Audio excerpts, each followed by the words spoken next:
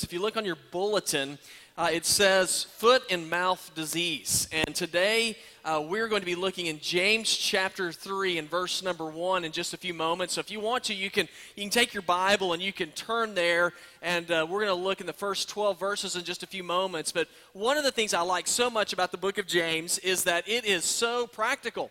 And one of the issues he talks about is the power of our speech and how we need to be careful about how we use our speech. And I'm sure at one point or another, all of us have said things that we've regretted, or we've said things we thought, man, I can't believe that actually came out of my mouth.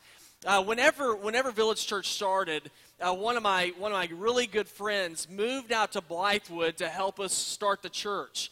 And it was such a great thing for him to come. It was absolutely hilarious. And there'd be times when we first started, and you'd have like 5 people walk in. And so I'm wondering, are we going to survive? And then my friend would come over, and he would just say something just absolutely moronic, and I'd start laughing, and we'd have a good time. So it was a godsend that he came. But one of the great things about him is that he has absolutely no filter between his brain and his mouth.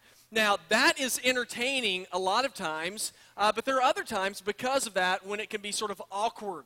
And let me try to give you an example. We had not been having worship services for that long, and this lady came to the school where we were meeting, and she was new, and so he's over there, chatting her up and making her feel welcome. And so I'm standing near him, and I'm looking at her, and I thought she might be pregnant. Now, I wasn't sure, and just as a word of advice, if you don't know, don't ask. And so my buddy is thinking the same thing I'm thinking, except for, he doesn't have the filter. And so he looks at her and he goes, hey, when's your baby due? And she looks at him, and she's irritated, and she says, I'm not pregnant. Now, there is an awkward, sort of silence there, and I'm trying to find a hole I can crawl into. And, he doesn't know how do you recover from that one? And so he does the best that he can. He goes, I was just kidding anyway. Well, that didn't work. And so needless to say, we never saw that lady again. And I was like, man, that's so wonderful. So there's no doubt that there are times when all of us, we say things, that we wish we would have never said. And there's great power that are in your words. That's in your words. I mean, words are so powerful. Now, there's that old saying, sticks and stones may break my bones, but words will never hurt me. Not true. Absolutely not true. Words make people carry around wounds much longer than broken bones. And that's one reason why I like the book of James so much, because he's not hard to follow. Very practical. He talks about practical things that apply to our lives today. And one of the things that he talks about, the thing that he talks about that we're going to be focusing in on today, is our speech. About how important it is that we are careful with our words. And I'm sure that this is something that you need to be reminded of, and I know it is for me as well. And so today in our scripture, we're going to see the power of speech. And it is a rare sight when you see people using their words to build people up instead of to tear them down. And so James is going to address the issue of speech, and it's my hope that we're going to learn today from our scripture about the incredible power that comes with what we say. And so we're going to look in James chapter 3 and verse number 1 in just a few moments. And as a reminder as to what's going on here, and I'll probably do this as we go through the book of James, but the people being written to were Jewish Christians that were no longer living in Israel. Most of them had dispersed out of the country. They were living all over the ancient Roman Empire. And the reason why is because they started undergoing persecution because of their faith. And so they went to these different countries trying to make a new life for themselves.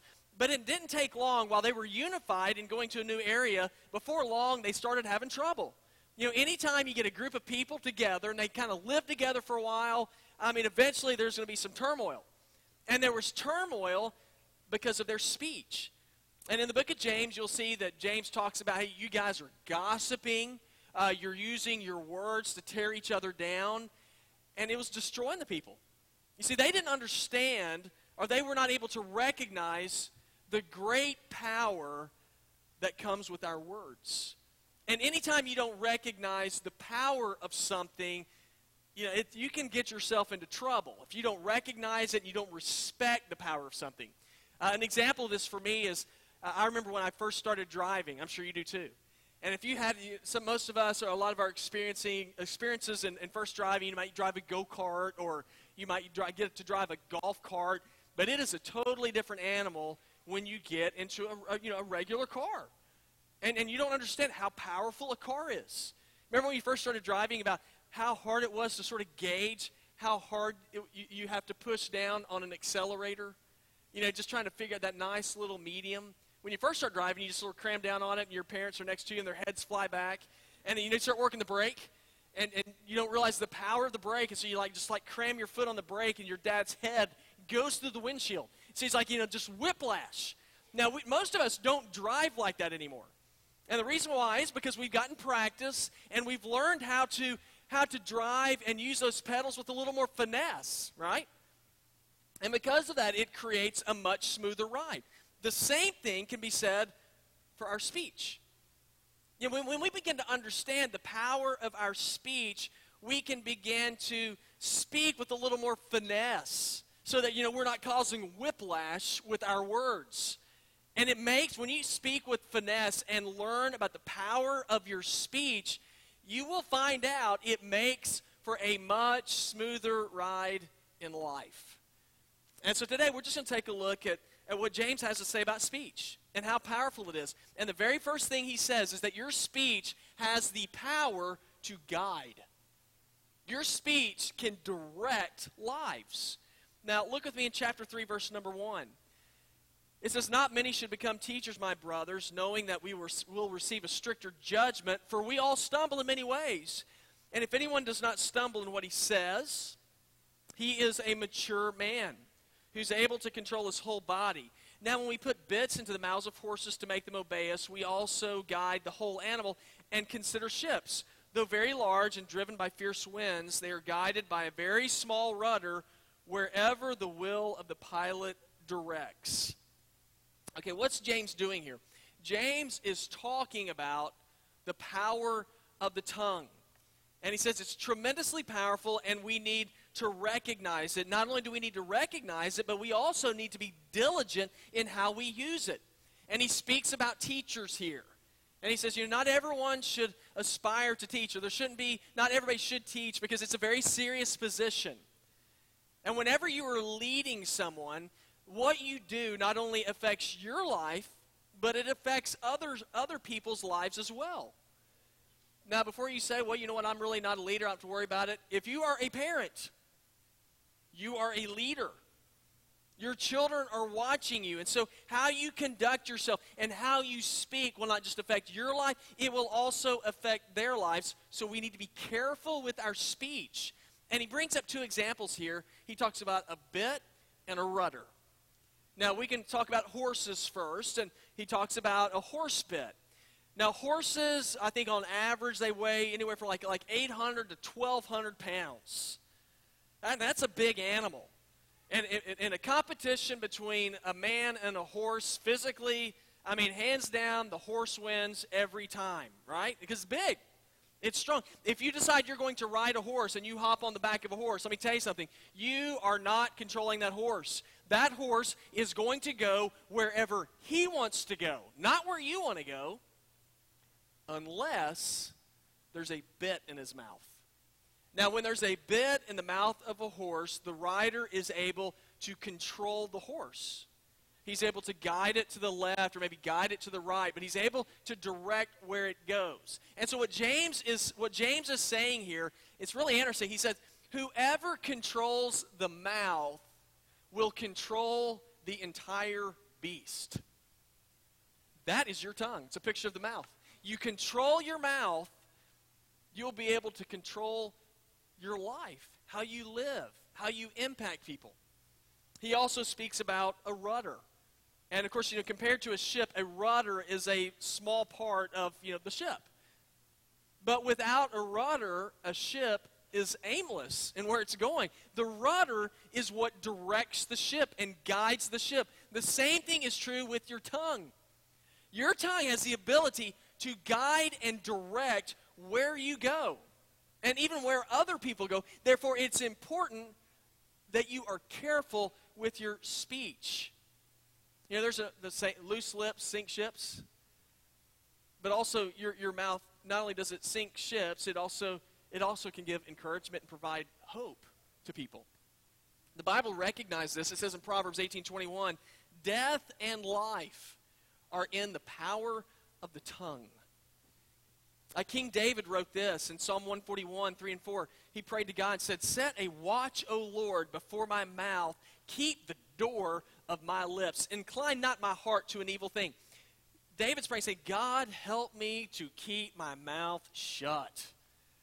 God, watch over my mouth. David understood the power of words. So never underestimate what your words can do. Never underestimate the guidance and the influence your speech can be on other people's lives. Now, there's a sort of a sweet story about this man. He got up one morning, and he was going out to get his paper, and he opened the door. And he said there's this little dog sitting on his doorstep wagging his tail, and his tongue was hanging out. And he said my newspaper was right next to him. And he's like, well, that's not even my dog. And he brought me my paper. So he thought that was neat. And so he went inside, got some treats for the dog, fed the dog, and he petted him and rubbed his belly. And the dog was just, jumping up and down. He went inside and read the paper. He said the next morning, I got up, went to the door, opened it up. So that same dog was on my porch again. And he said his tail was wagging, his tongue was out. He said my paper was there. He said with 7 other newspapers. He said, I spent the next 30 minutes going to my neighbors' houses, giving them their papers back. He said, but that showed me what happens when we encourage. He said, man, people want to do more. When we encourage, we can actually encourage people to do more than they've ever dreamed of. And so what James is teaching us here is that your speech has the power to guide and influence and direct lives. I think most of us know that. So our speech, it has the power to guide. But here's the negative side of this. It says our speech also has the power to destroy. We can use our speech in a way that we can cut people to the quick. And we can destroy any kind of hope that they have in their lives. Look with me in verse number 5. James said, so too, though the tongue is a small part of the body, it boasts great things.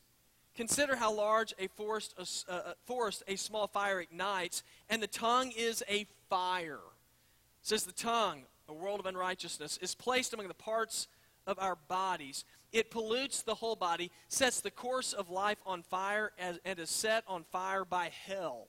For every creature, animal or bird, reptile or fish, is tamed and has been tamed by man. Listen to this. He says, but no man can tame the tongue. It is a restless evil full of deadly poison. You read that and you think, that seems to be a little overstated. But the longer you live, you're like, oh, that's absolutely true. What you say is powerful. Now, it's a neutral power. It can be used either for good or it can be used for bad. The tongue, your speech, is powerful, but it can be used for good or for bad. Now, James points out the obvious. He says, now your tongue, it's a small part of your body, right? I mean, unless you're just a freak. Your tongue is not bigger than your feet, unless you're Gene Simmons. So your tongue is a small part of the body. Now, just because it's a small part of the body does not mean that it's not powerful. It is so powerful. And James compares it to he says, we all know that a small fire can consume a forest. That's what the tongue's like. My brother-in-law lives in Idaho. And so I can go out to Idaho and I'll hunt with him. He called me and he said, that place where we hunt out here? I was like, yeah. He said, we're not going to be able to hunt there anymore. He said, it rains like in Idaho 4 inches a year. It's awful. And so there was a lightning storm, and lightning hit this one spot where we hunt, and just from that a little grass fire started, and it consumed 140,000 acres in a matter of days. That whole area. He said, He said, every animal out there has been burned. He said, we will not be able to hunt there again for 4 to 5 years. That is what the tongue does. You can say something and it can create a fire that will destroy and hurt people for years. So what does that mean for us? It means we need to be careful about how we use our speech. That's why the book of Proverbs has a whole lot to say about how we speak. Proverbs 14:29 says, he who is slow to anger has great understanding, but he who is quick-tempered exalts folly. All right? Slow to anger, you're wise. Quick-tempered, start spewing stuff out of your mouth, you're foolish. Proverbs 17:27 says, he who restrains his word has knowledge, and he who has a cool spirit is a man of understanding. There's another verse I didn't put in there. It's in Proverbs. It says, even the foolish man is considered wise when he keeps his mouth shut. Guys, if our mouths aren't restrained, then James says that you are like an untamed animal that will destroy. What does that mean? Be careful. Think before you speak, because your words have lasting impact. Your words are powerful. And God gives us warning, telling us, hey, be careful with your words. I think one of the warnings, an example you can give is with an invisible fence. Y'all know those? If you have a larger dog, you might have gotten an invisible fence. We used to have a chocolate lab named Count. Count was a godly dog. And so he's a great dog, but where we used to live, he could wander wherever he wanted to. We weren't in a neighborhood, and so that was great. He could go wherever he wanted to. We move into a neighborhood, your neighbors don't necessarily like that. I don't get that. But so neighbors get upset, whenever a strange dog's in their garage, eating their dog food. And so we put in an electric fence. Now, what does an electric fence do? Well, it contains the dog. And whenever he gets, because if you don't contain him, then he can wander out into traffic and get run over, all these terrible things. And so this fence, he had a collar on, and so when he'd get close to the fence line, it would beep. And that's a warning to the dog, to let the dog know you need to step back. Because if you don't, it's a shocking experience, right?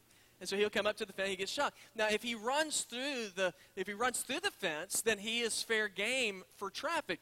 And so that invisible fence serves as a reminder. So sometimes you'd hear it beep, and then you see the dog, he'd start backing off from that boundary line to get back where it's safe. Now, God has given us an invisible fence in all of our lives, and that it's our conscience. You see, whenever we begin to move too close to the boundary of where God wants us to be, our conscience will begin to speak to us, saying, you're getting ready to find yourself in trouble here. You need to back off. The Bible mentions this in Romans 2:15. It says, the law is written in their hearts. God has written his law in our hearts, so we know naturally what is right and what's wrong. It says their conscience bearing witness and their thoughts alternately accusing or else defending them. Now, if you are a believer, God allows the Holy Spirit to work as that chirping sound in your life, saying, this is an area where you do not need to tread, so you need to back off. And God gives us warning after warning all throughout Scripture about where he wants us to walk and how to live. He says, in your speech, be careful, because there is the power of life and death in your speech. Jesus said, the words that come out of your mouth are an indicator of what's inside of your heart. So here's the question. Are you paying attention to what the Holy Spirit is impressing upon your heart? When you sense the Spirit impressing upon your heart, you don't need to say that. You need to back out of this situation. Are you obedient to that, or are you ignoring it? Because whenever you ignore it, guys, eventually you're going to end up getting shocked. See, understand that there is great destructive power in your speech. Therefore, you want to guard what comes out of your mouth. James shares with us the power of speech, the power to guide. It has the power to destroy. But there's a positive side too. It also has the power to bless. You can use your speech in a way that you will bless and change somebody's life. Let me read to you our final 4 verses, starting in verse number 9. It says, with our speech, it says, we bless our Lord the Father, and Lord and Father, and with it, the bad side, is we can curse men who are made in God's likenesses. Out of the mouth, same mouth, come blessing and cursing. My brothers, these things should not be this way. And he says, does a spring pour out sweet and bitter water from the same opening? And can a fig tree produce olives, my brothers, or a grapevine produce figs? Neither can a saltwater spring yield fresh water. Now, he compares our speech to water. And he says the kind of water that should come out of your mouth should be fresh water, good water. Now, this is a great illustration for him to use in the context of where he was. He's in the Middle East. These people were from the Middle East. Water in the Middle East is a very scarce commodity. It is something people want to have because it gives life. James is saying your speech is like water. Why? Because your speech gives life. Again, the book of Proverbs tells us, Proverbs 18:4, it says, the words of a man's mouth are deep waters, a flowing river, a fountain of wisdom. Proverbs 10:11 says, the mouth of the righteous is a fountain of life. Have you ever experienced this in your life before? Where you've been discouraged and somebody shared a word with you that lifted your spirits? When you didn't believe in yourself, or you were down and somebody came along and encouraged you. Can you think of a time like that when that's happened? Isn't that unbelievable? How words can change your attitude. How words can change your outlook on life. James tells us your speech is like water in that it refreshes people, that it gives them life. He then compares our speech to like a tree. He begins to mention the different kinds of trees. Now, again, this is a great illustration because in the Middle East, y'all, it is hot. And you wake up in the morning, you're like, oh, it's a pleasant day. And then like at noon, it's 123 degrees. And you're like, man, that is awful. And, people here say, well, it wasn't that was a dry heat. I mean, who cares? It's a Baker broil, baby. It is scorching. And when it's that hot, you know what's a great thing to find?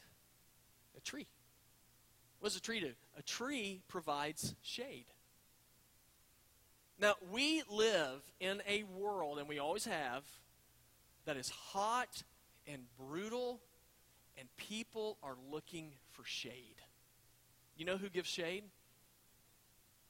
Believers.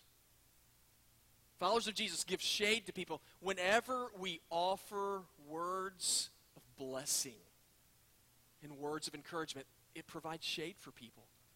I know a lot of people who are so bound up by their past and by the things they've done in the past. And some of the things, I've heard some stories, and I'm like, man, that is scary, what that guy's done. And they are so bound up by what's happened in the past, they say, I don't have a future. God will never forgive me for that. And so they live in bondage. I can provide shade in sharing with them, hey, you know what? God loves you. And God provides forgiveness. And that's why Jesus came and he gave himself up on a cross and he shed his blood that our sinfulness might be able to be washed away, that we might be able to have freedom. That is shade for people.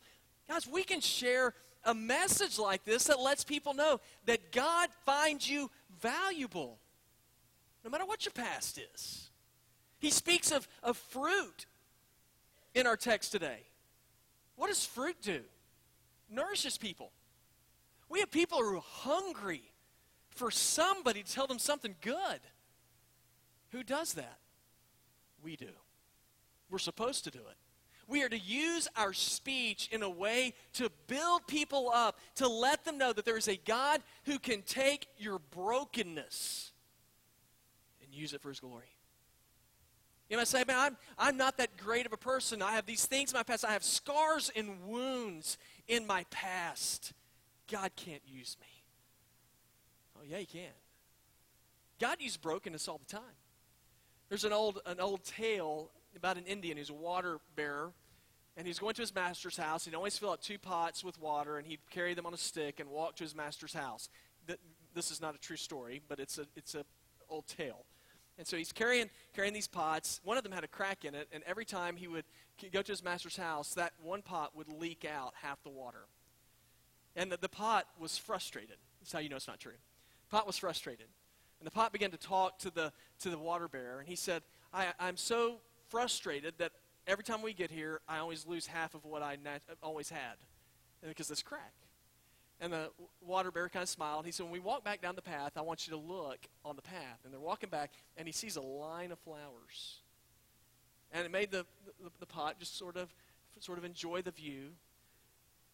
And the Indian told him, he said, I planted these seeds here because I knew you had a crack, and so I knew you'd leak out water. He said, it's on your side. He said, so every day when I carry you, you water those flowers. And he said, so every time we go to the master's house, I'm able to cut fresh flowers and put them on his table. He said, now if you weren't who you were, if you weren't just the way you are, this beauty would not have graced his house. He said, your brokenness has been used to provide beauty. Guys, our God works in the same way. God knows that we are broken people. But God can take the cracks and the bruises and the wounds in your life, and when his grace works in your life, he can use your brokenness in order to provide beauty in this world. People need to hear words of life. Now, let me just briefly share with you a few words that you can use that are helpful. One's please and thank you. When these words are used, it shows others that we view them as people and not things. It shows appreciation. Use words like please and thank you. Other words you can use, I'm sorry.